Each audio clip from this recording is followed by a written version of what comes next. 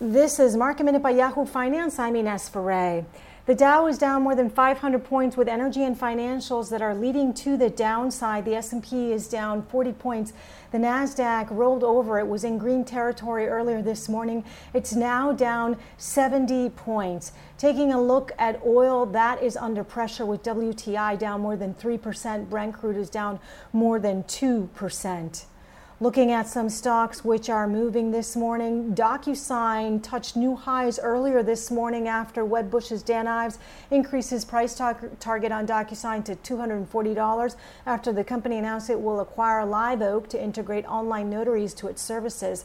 And Microsoft earlier today touched new highs after a price target raise at Wedbush to $260, with a shift to the cloud trend and the work from home dynamic benefiting Microsoft. For more Market Minute news, head to yahoofinance.com.